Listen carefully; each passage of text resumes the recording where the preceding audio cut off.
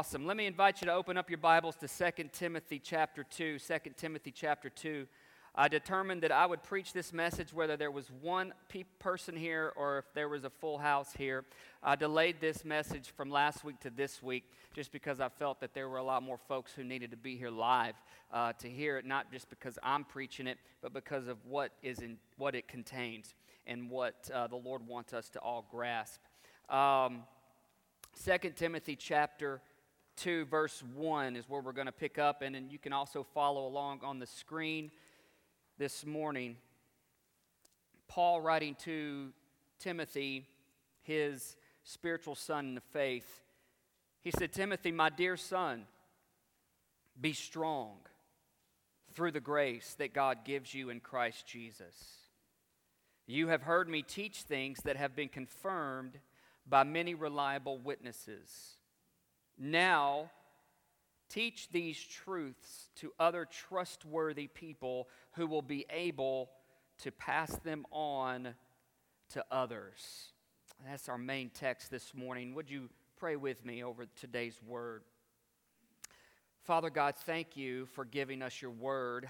Thank you for giving us the ability to hear it and to receive it and understand it. And we pray that your Spirit would touch it and bring it to life into our own life today, oh God, and then help our lives to then conform and be shaped by it, and help us, oh God, just to be able to go out and live it and to honor you and to glorify you with our lives from day to day, from year to year, from season to season. We honor you now, and we thank you in Jesus' name. And everybody that desires that can say amen.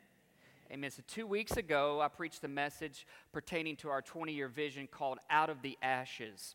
And as really focusing on and zeroing in on having and praying to have a vision for our life and our church as to how that the Lord calls us out of the ashes of life in order to enter into the destiny and the purpose that he has for us. I do think too often we allow situations to define our destinies. We allow the things we go through to be the controlling circumstances, the dictators of what we do. And we forget that God is the one who uses those situations to prepare us for our purpose along life's way from season to season.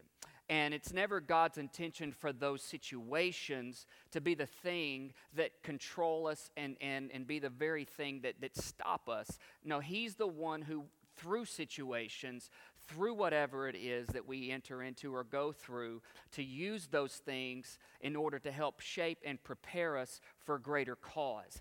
God always takes the harm and the bad and turns it around to use it for our good. He always does that if we will allow him to do that. And so I preached that message because with that focus that we need to get a vision for our life to not stay in the ashes of moments, in the ashes of seasons, whether it be discouragement or disappointments, whether it be grief or hardship or loss or seasons of discomfort, that we're not intended, God's intention is not for us to stay there, but it's to grow through those and to get stronger from those moments and to absorb the lessons that he can teach us, but at the same time to be able to be people of faith, to let God's will and God's purpose be the thing that will then lead us and guide us and move us forward. And so we preached it from that standpoint and from that angle, because God, our lives will always, in different ways, in different times, will be touched by ashes of life. Hardships and trials will come. Afflictions will happen. Difficult, challenging seasons and people. We will come against and come into contact with some challenging folks in our life, if you have not already. I say that tongue in cheek. But those things are not meant to put a halt to us. We're meant to allow the Lord to then use that. Maybe it's a person, or maybe it's a place, maybe it's a situation or a phase or a season we go through, to then help us to be developed into a greater thing for what he has, in order to be able to go into the harvest of this world and show this world, hey, this world and life was hard to me, but God is good to me. Amen? God is good to me, and he was always faithful to his word. He never leaves me when my life gets topsy-turvy. He never abandons me when life doesn't go the way I want it to, when there's surprises around the corner. No, my God always shows up. My God is always faithful. My God always supplies strength. My God always gives me grace. My God always gives me favor. My God always shows me his faithfulness. My God always sends somebody, somewhere, somehow, sometime the right words that I need to hear in order to help me get through what I'm going through. That is how the Lord works, church. Amen? And so, but we're not called to just sit there. We're called to grow through it and to be able to go into this harvest. And so today, that's what I want to preach about into the harvest. Let me go back to this main text here in 2 Timothy 2. I'm actually going to read it from a different translation. It's the Passion Translation. Just follow this with me. Paul again saying, Timothy, my dear son, live your life. Listen to what he says. Live your life empowered by God's free-flowing grace, which is your true strength found in the anointing of Jesus and your union with him, your connection with him. So Paul's saying, Timothy, you're a pastor in a church, you're living life, you're doing God's will, but it's hard sometimes. I get it, because they have these times of conversation and these letter exchanges to one another, and it didn't have text back then. It wasn't immediate. It didn't have Messenger. You didn't have the Snapchat so that it could be right away. No, you had to wait weeks and days for a message and a response to get back. Some of us would just be sick and tired, and we would be like, what are we going to do? I got to wait 6 weeks for a letter response from Paul. I got to wait 6 weeks for somebody to write back to me. Because of the world we live in, we want everything right now, at our thumbs, right? And we can't handle a day or a week when it's hard and when it's tough. And we think, man, I need something today. I needed it yesterday, right? But these guys had to wait it out. How about that? They had to wait it out. We don't like waiting it out, do we? And so Paul's writing him, and he says, Timothy, look, you need to be strong in your union with Jesus, with your connection with him, your relationship with him. First and foremost, regardless of whatever it is you're doing in life, right now you have to make sure God's grace in Christ Jesus is strongly attached to your life, and that your relationship and your union with him is tight, and it's legit, and it's real. Amen? And he said, but it doesn't stop there. That's all good. That's all well and good for you personally, individually, to have a relationship with Jesus, but it's not meant for it to be self-contained within yourself. It's meant to then go forth and share it with other people. There's other people in our world. There's other people in our lives. There's other people in our path. There's other people out there in front of us that need to see a strong Christian rise and live by faith in Christ Jesus. Amen? And so that's what Paul's getting at, and he goes on to tell him this.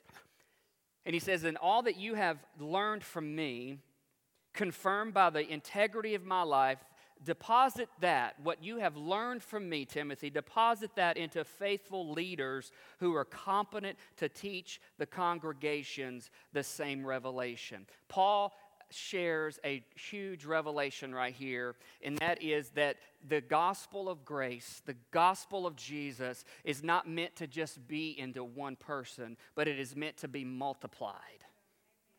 And it's actually a following of the pattern of the way Jesus lived his 33 and a half rough years on this earth in his ministry, and how he had the 1, and he had the 3, and he had the 12 disciples, then he had the 72, and then he had the multitude, how he took that and developed these small groups of people and then multiplied them. And then those 12 apostles in Acts 2, 3, 4, 5, 6, 7 on down, they rocked the world with Jesus.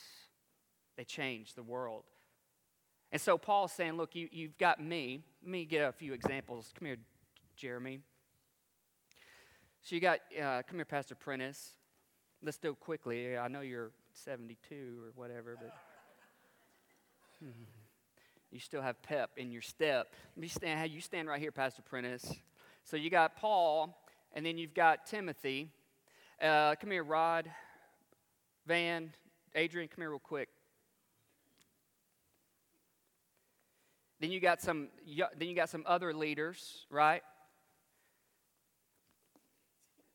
Don't square off to each other. You're not going after each other today, all right? Save that for tomorrow. All right. So you got Paul who's saying, Timothy, I'm putting it in you, and I'm made this deposit of grace in you. You've learned from me. Now you take it and put it to some other leaders, right? And then we have like 4 or 5 or so. Come on, quickly. Tammy, Jackie, Becky, whoever right on the front. Just come on up. You guys are awesome. Thank you. And then put that into some other folks.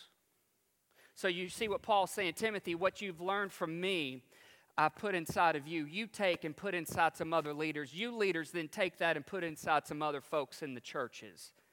All right? So what you have now is you've got from 1 generation, 2 generations, 3 generations, 4 generations. And then that is supposed to be repeated and reproduced. That was the original intention from the very beginning, was to reproduce what someone takes and puts inside of someone else. They put inside someone else. They put inside someone else. And it's meant to be reproduced season after season, years after years, generations after generations, where you have 4 generations deep of discipleship. And so their offspring and their families and their churches and their communities then live for the Lord because somebody took the time to put into someone, they took the time to put into somebody else. And what Paul was getting to Timothy was, Timothy, be strong in the faith. Let the grace of God be strong in you. Let the gospel of Jesus rise up in you and your relationship and the word of God. Teach it to some other reliable folks who can take it and teach it to some other reliable folks, and they can teach their offspring and their children and their churches and their communities, and life will never be the same because the kingdom of God changes generations. And so you have 4 generations of discipleship on display. Thank you all. You are awesome. Thank you. Let's give them a hand.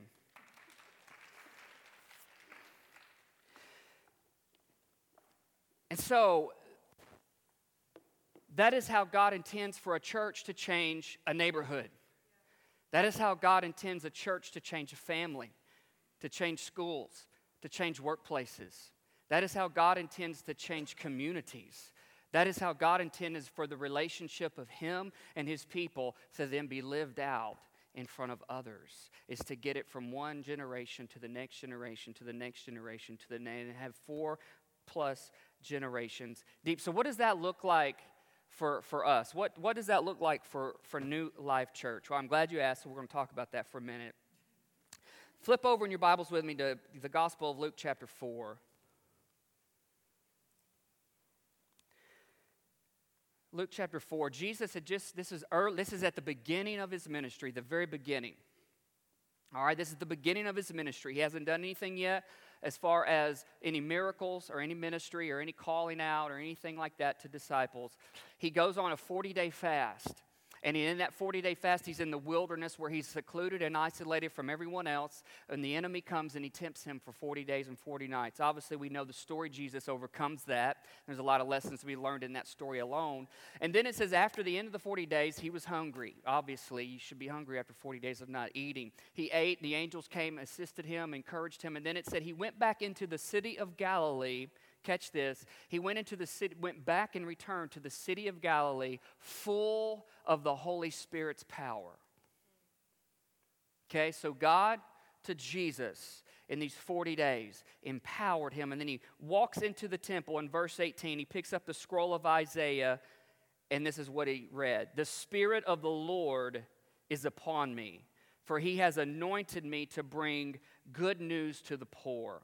He has sent me to proclaim that captives will be released, that the blind will see, that the oppressed will be set free, and that the time of the Lord's favor has come. So God anointed Jesus to be the bearer and the bringer of good news. God anointed Jesus to be the one who breaks bondages and breaks chains off of people's lives, strongholds. God anointed Jesus to open the eyes of the blind, not only physically, but spiritually, to have a revelation to see that the good news really is good news, that God is really for you and not against you.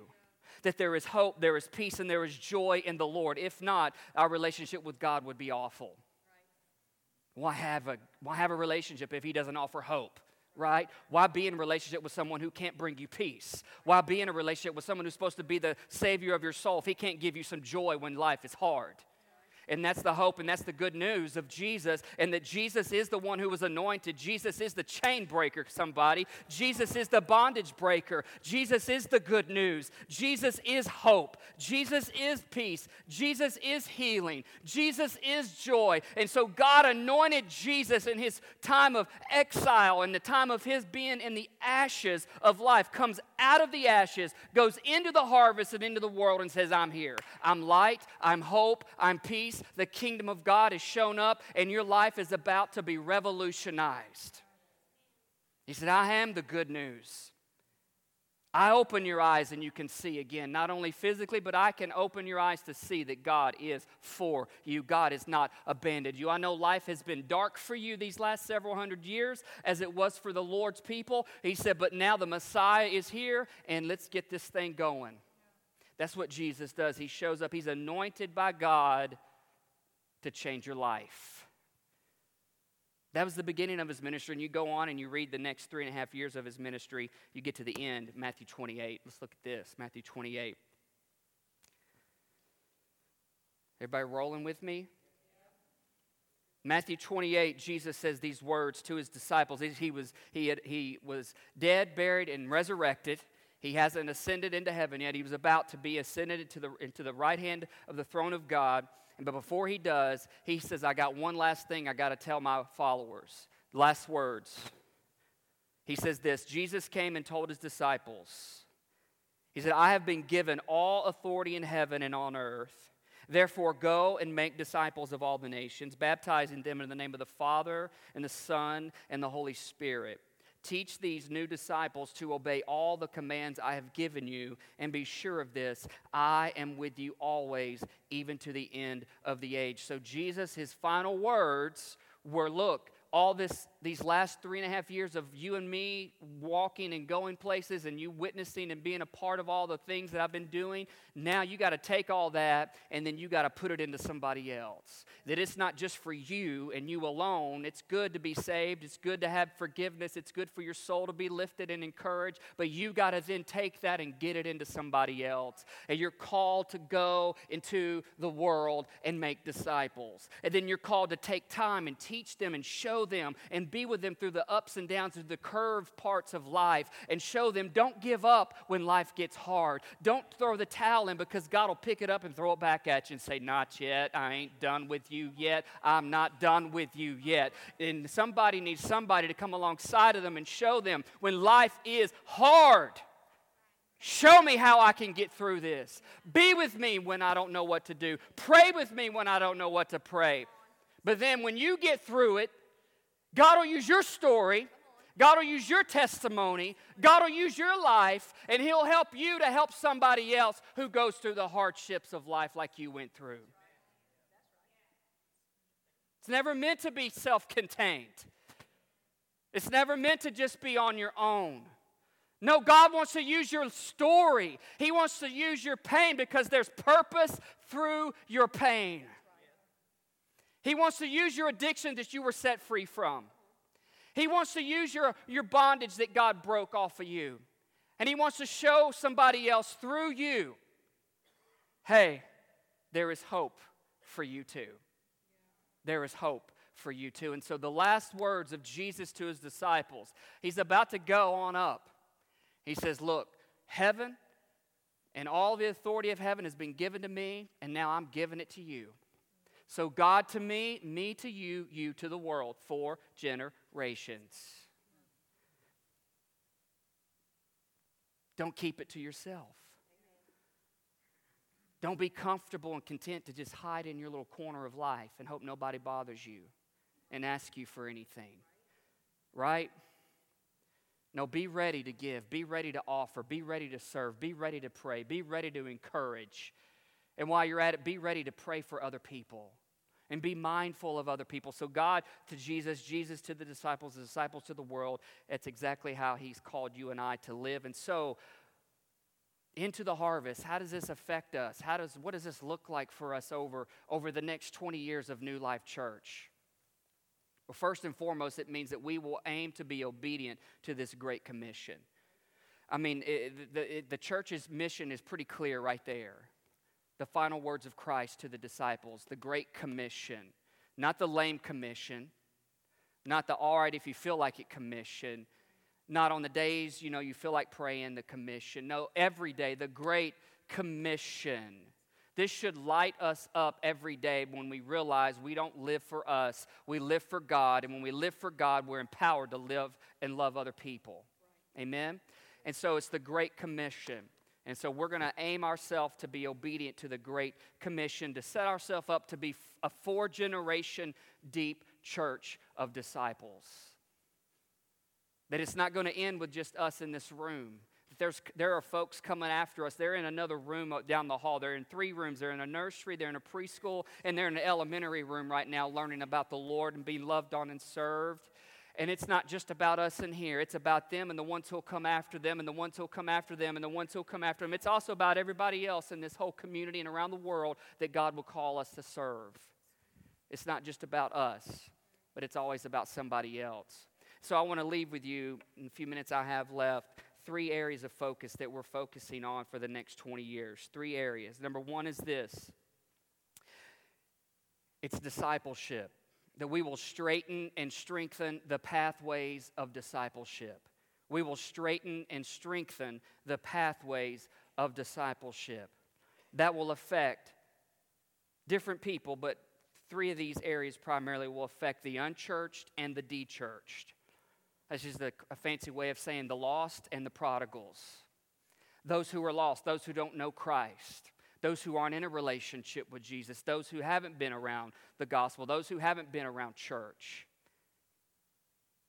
But it will also be the prodigals, everyone who once was left, now they're coming back home. We're going to pray them home. We've been praying them home. We're going to continue to pray the prodigals back home, amen? Because they have tasted and they have seen how good God is, and they will not forget what it's like to sit at the Lord's table and eat from the food that He's prepared. Because it will truly change your life.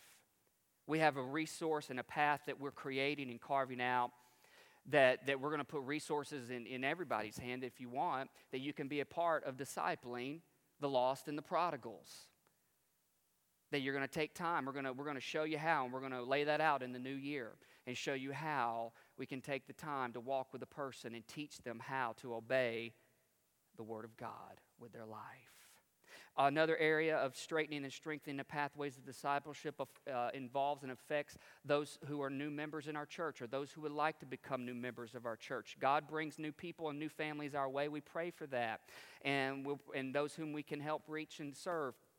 And so we have a pathway of discipleship for new members, and we have resources available it's already rolled out and it's in effect now, and that we're working with new families in our church now who are going to become new members of our church. And the third area is with existing and established members here in our church. Those of you who are already a part of this place and a part of this house, that in 2019, I'm excited, we're going to announce some new things that are coming out that are on the drawing board right now and being ironed out and worked out that we're going to show you and present to you for the new year of strengthening and straightening the pathways of discipleship, because we want to be a church of disciples who makes disciples who makes disciples. And I don't want to apologize for that. I don't want to make excuses on that. I want to be fervent in that. I want to be faithful in that. I want that to be foremost in our church as we move ahead, that's the only way anybody's life is going to ever really get better and change, is when we, human people, filled with the Holy Spirit and God's Word, take time out to teach and train and develop other people. That's the only way it's going to happen. That's the only way it's going to happen. And so we've got to be fervent in that. Number 2, the second area of focus is this. It's leadership. You always have to have leadership. If you're going to go anywhere, you got to have leaders. So we're working at defining and developing leadership teams, staff pastors, ministry team leaders, lay elders and deacons in our church who will help lead the way in making disciples, developing more leaders, and leading ministry teams. I want to take just a moment and ask these folks to stand up that they've been on a 1-year journey with me over the past year.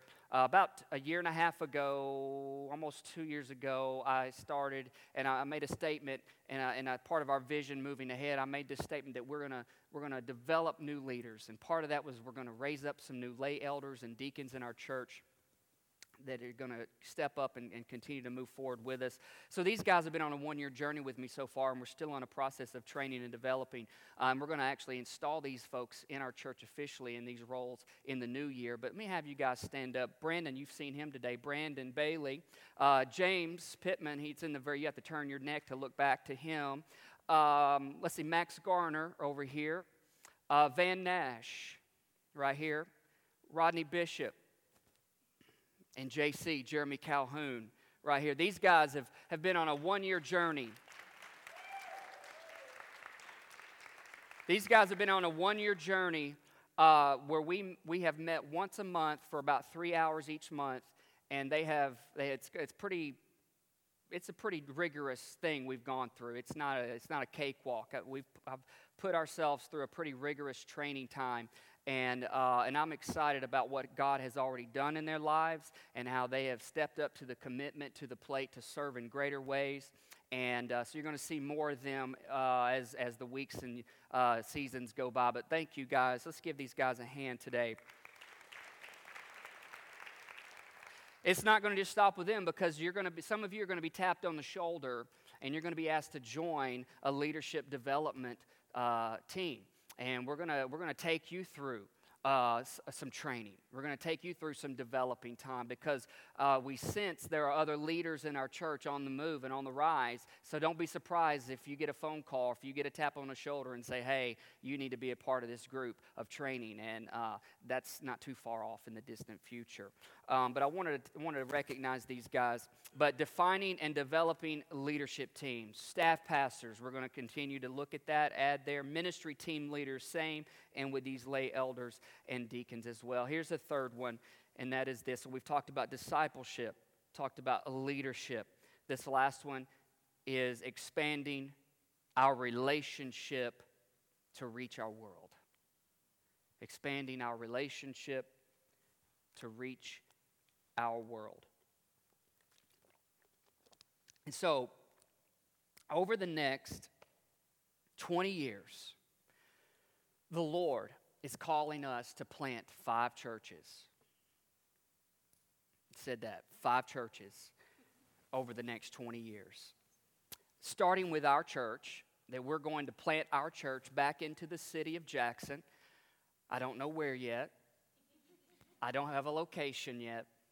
I just know it's going to happen. And starting with our church, we're going to be in a visible, viable location. The Lord's going to open up a place. We're clinging to the prophetic words that have been spoken to us, that God is going to give us places that we didn't build, but we will inhabit. It's not just any place, but it said that we would be given premium property and facilities. So I've said that a couple times over the last year or so. I'm saying it again because I need your faith to rise to that word. I need your faith to rise to that word. I've been talking with other pastors in the city, and they say, are you guys going to stay where you are? Are you going to build? Are you going to buy? And we're like, I'd like to say, really what we want to do is God's just going to give us a place. And you tell somebody that, and it sounds crazy. It sounds stupid. But I'm not going to knock God's word. He said it not once. He said it several times through different people throughout the last 4.5 years, that God would give us places that we didn't build. He would give us those. And so I'm believing for that. And I'm asking you, church, to join me in that if you haven't already, to join me in believing for that. Okay? So 5 churches in the next 20 years. And so I want you to roll with me for a moment on this, because I'm going to do a little bit of math. So if you got 1 church now, times 5 equals 5, right? In 20 years. You with me so far? All right, because this is going to get crazy here in a second. All right, so our church plants 5 churches in the next 20 years. That's 5 churches, okay? Then to say those 5 churches plant 5 churches.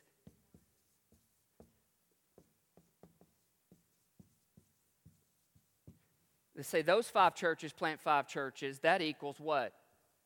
25 churches in their 20 years.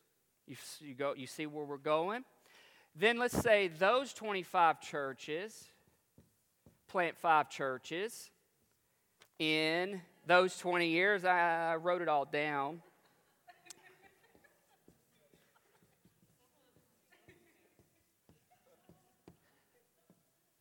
That's 125 churches in the next 20 years. Okay, is that right? Okay, I did this math 25 times. So our church plants 5 churches in 20 years. That's 5. Those 5 plant 5 in 20 years. That's 25. Those 25 plant 5 in 20 years. That's 125. And then let's say those 125 plant 5 churches in 20 years. That's what? 625 churches in 20 more years. You with me? Let's say those 625 churches plant 5 churches in 20 years. That's 3,125 churches in 20 years. You follow me? If you do that 5 times, that is just 100 years. In the next 100 years, if our church would start and we planted 5 churches in the next 20 years, over the next 100 years, we would have planted 3,125 churches. Yeah. So let's just say minimum, each church has 500 people. I know you can say more, but let's just start with that number. Our church gets to 5, and all these other churches equal 5. In 100 years,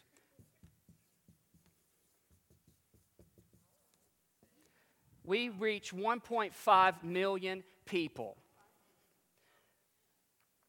Now, something tells me that if a church will do that from one generation to another generation for 4 generations, and that cycle continues, we will go from one church now to 3,125 in 100 years, which would be the lifespan of our church of 140 years, because we celebrated 40 this year, right? So, I don't know, does that excite anybody? I don't know. I mean, you're like, yeah, what? 20 churches? How? Look at us, we're in a gym. We have to set up every week. Yeah, out of the ashes, it said, don't despise the day of small beginnings. God is excited just to see the work begin. And God has started something in us, and what God starts, He will finish.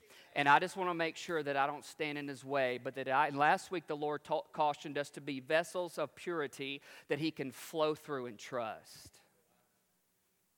And if He can trust us to do that, then we'll go from one church now to 5 churches in 20 years, to the next 100 years, 3,125 churches that we could potentially reach from 500 to 1.5 million people. That's bigger than the city of Memphis. That's a lot of people.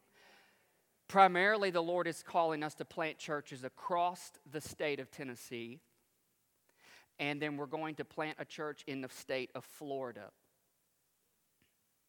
Again, I don't know where, okay? I don't know what city. I don't know what location. I don't even know where we're going to be yet in the city of Jackson. And I know that sounds like foolishness to talk like that, because I wish I could roll it all out and tell you everything, but I don't. I can't. I just know that that's a vision of a church that's not going to die in the next 20 years. That our life cycle's not going to go up and shoot down and never go back up again. We all have the life cycle stuff, but our church, we're not going to do that. We will not squirt up, and then die. We're going to continue to recycle and repeat ourselves and reproduce ourselves because with this gospel, man, this thing has been preserved for a very long time. And it's going to continue to get into the hearts and lives of people to change lives. But it doesn't just happen because it sits here. It doesn't just happen because it's on a bookshelf. It doesn't just happen because TBN exists. It doesn't just happen because there's a church on every corner in the South. No, it happens when people get intentional, roll with me, when people get intentional and say, I'm going to get this good news, the gospel of grace in your life, and I'm going to take the time to show you how to live it. And then you, my friend, are going to become a leader one day, and you're going to set young people's hearts on fire, and people are going to start calling you Pastor Sidney, show me the way. Pastor Sidney, show me the way. I hope it's not freaking you out, but it's just going to happen because the calling and the fire of God is in you, and because somebody takes the time to teach and train.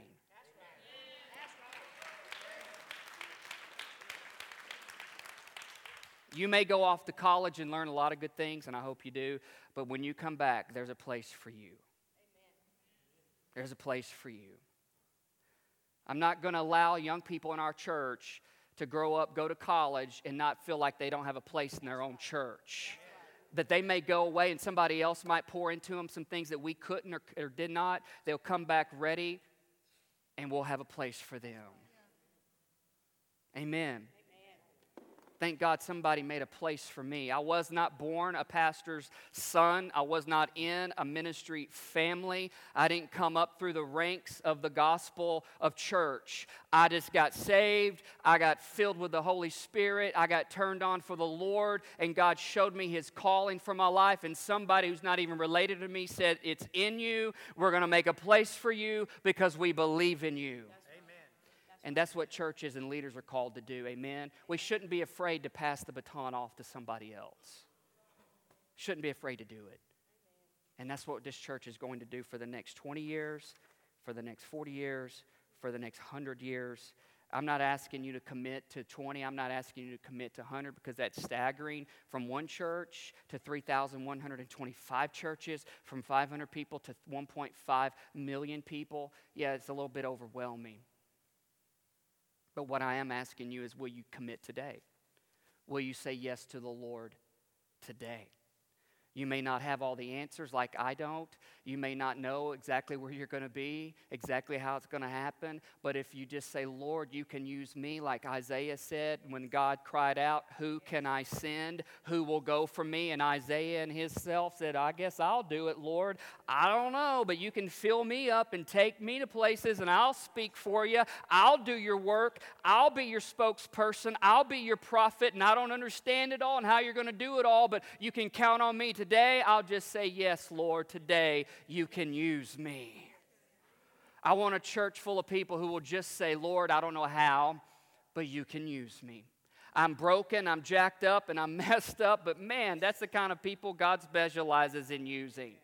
When David was broke down and disgusted and buried in a cave, you know who came to him in the hundreds and the droves? The broken, the busted, the disgusted, the ones that society said you can't do it. And who did David put in charge of his army? Those people. When he became king, when he marched up and killed the head of Goliath, and he waited for his time to be set in place as king. All those people who didn't have anything that the world thought that they had to offer, God saw something in them and said, I can use them. I can use them. And that's who I want to be. Here's the thing. It's not the missionary's responsibility solely. It's not the pastor's duty solely, but it's the Christian's calling and Jesus' expectation that every believer would pick up the sickle and go out and reap the harvest in this world. That too many of us wait for the leader to stand up. Too many of us wait for the pastor. Too many of us wait for the evangelist. Too many of us wait for the missionary. Too many of us wait on that type of thing to happen. But God is saying, and looking at His church with His eyes across the globe, saying, who can I trust? Who can I fill? Who can I anoint? Who can I send? Who can I cause to go out and change this world for me? He's looking at you, friend. He's looking at you. He's looking at me. He's looking at all of us. That one day, somewhere, I'll be dead and gone, but in 100 years from now, because I'm not going to be 142 in here, 100 years from now, we're going to have over 3,000 churches, and there's going to be people in here, and your offspring and others that we'll reach that'll be pastors of these churches. People you and I haven't even met yet, we'll send out and we'll anoint and we'll commission to pastor a church in some city somewhere of New Life Church. I know that's crazy talk. Shut up, Pastor. That's crazy talk. Doesn't make any sense. How can you babble on like that? I don't know.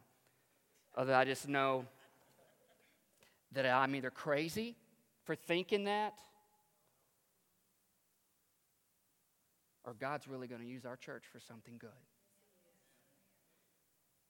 Matthew 9, last scripture, and then I'll be done. Matthew 9.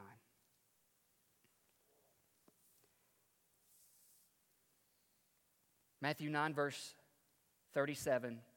Jesus had been traveling from town to town. He had been seeing a whole lot of people, preaching the good news, healing people who were sick, showing them there's a greater way to life. And he said he looked out, it was said he looked out and saw all these people, and he had compassion for them. Because it said they were confused and helpless like sheep without a shepherd. When it comes down to it, people really just want to be led. They want to be told, can you take me to the right place? Can you lead me down the right path? Deep down inside of our hearts, that's what we want. Because God put that in there. In verse 37, Jesus said to his disciples, the harvest is great, but the workers are few. So pray to the Lord who is in charge of the harvest. Ask him to send more workers into his fields. The harvest is great. The laborers, the workers are few. And church, the next 20 years will be pivotal to the next 100. If you and I will commit, if you and I will say yes to the Lord today and be ready and be willing for the future, then the harvest can be reaped. And he will use us. He will use all of us. I want to pray for you today. The first prayer I want to pray is for laborers in general who will answer the call of God to serve the Lord of the harvest, to reap the harvest. You don't have to have all the experience. You don't have to have all the knowledge. But you've got to have a heart that's willing and obedient to the Lord. However, wherever the Lord would like to use your life, wherever he sends you, you're just saying, yeah, you can count on me. And you might be in a place today where you're really hurt, where you're really broken, where you're really grieved, where you're really just in a dark spot today. But here's the good news. If you will raise your hand to the Lord, not to me, but to God, if you will tell the Lord, you can count on me. I don't know how you can count on me, but God, I want you to know you can count on me. And I know I'm not going to stay where I'm at forever. But you're going to lead me out of these ashes, and you're going to lead me into the harvest. Today, you just want to answer the general call. God, I got my life going. I got my kids. I got my school. I got my work. I got my stuff. I got my busyness. But today you reminded me I need to be about your business in my everyday life. Who will answer the call of God today to serve the Lord of the harvest? Who will? If you will you stand with me? I want to pray for you. Say, God, you can count on me today. Today, I say yes to you. Today, I commit to you. Today, I want to be a part of what you're doing in this earth. Praise God. I just want to pray for you. And Pastor Prentice is going to join me in prayer. You grab the mic there, Pastor Prentice. You guys okay with this? If like, yeah, I guess I'm standing now. There, you see me. Right. You're crazy too, yes. Let's lift our hands to the Lord. Father God, we're here before you. I thank you for people who are just willing to say yes to you. Lord, I know we don't get everything in life. We don't understand a lot of things. But there's one thing we can always count on, and that is you. You are forever faithful. You're forever the same yesterday and today and forever. You don't change. And today, Lord, we're here in your midst, standing, saying, God, you can count on me. If you would just take your hand and put it over your heart. Pastor Prentice, come and lead us in a prayer. As we have responded, we want to say yes to the Lord for this thing, to be laborers in the harvest field of life. Father God, today as we stand with our hand on our heart, may the vision burn within each one of us. May we get it into our spirit. May it glow that not only we sense it, but those that you are calling and bringing in, those that have no idea that they ever have a need for church, that you are moving upon and you have already called them and they don't even know it. Lord, I pray that this vision will, for those that are confused with it, Lord, that their eyes will be opened, that they may see. For Lord, this is not something that can be birthed in us naturally, but it has to be birthed in us spiritually.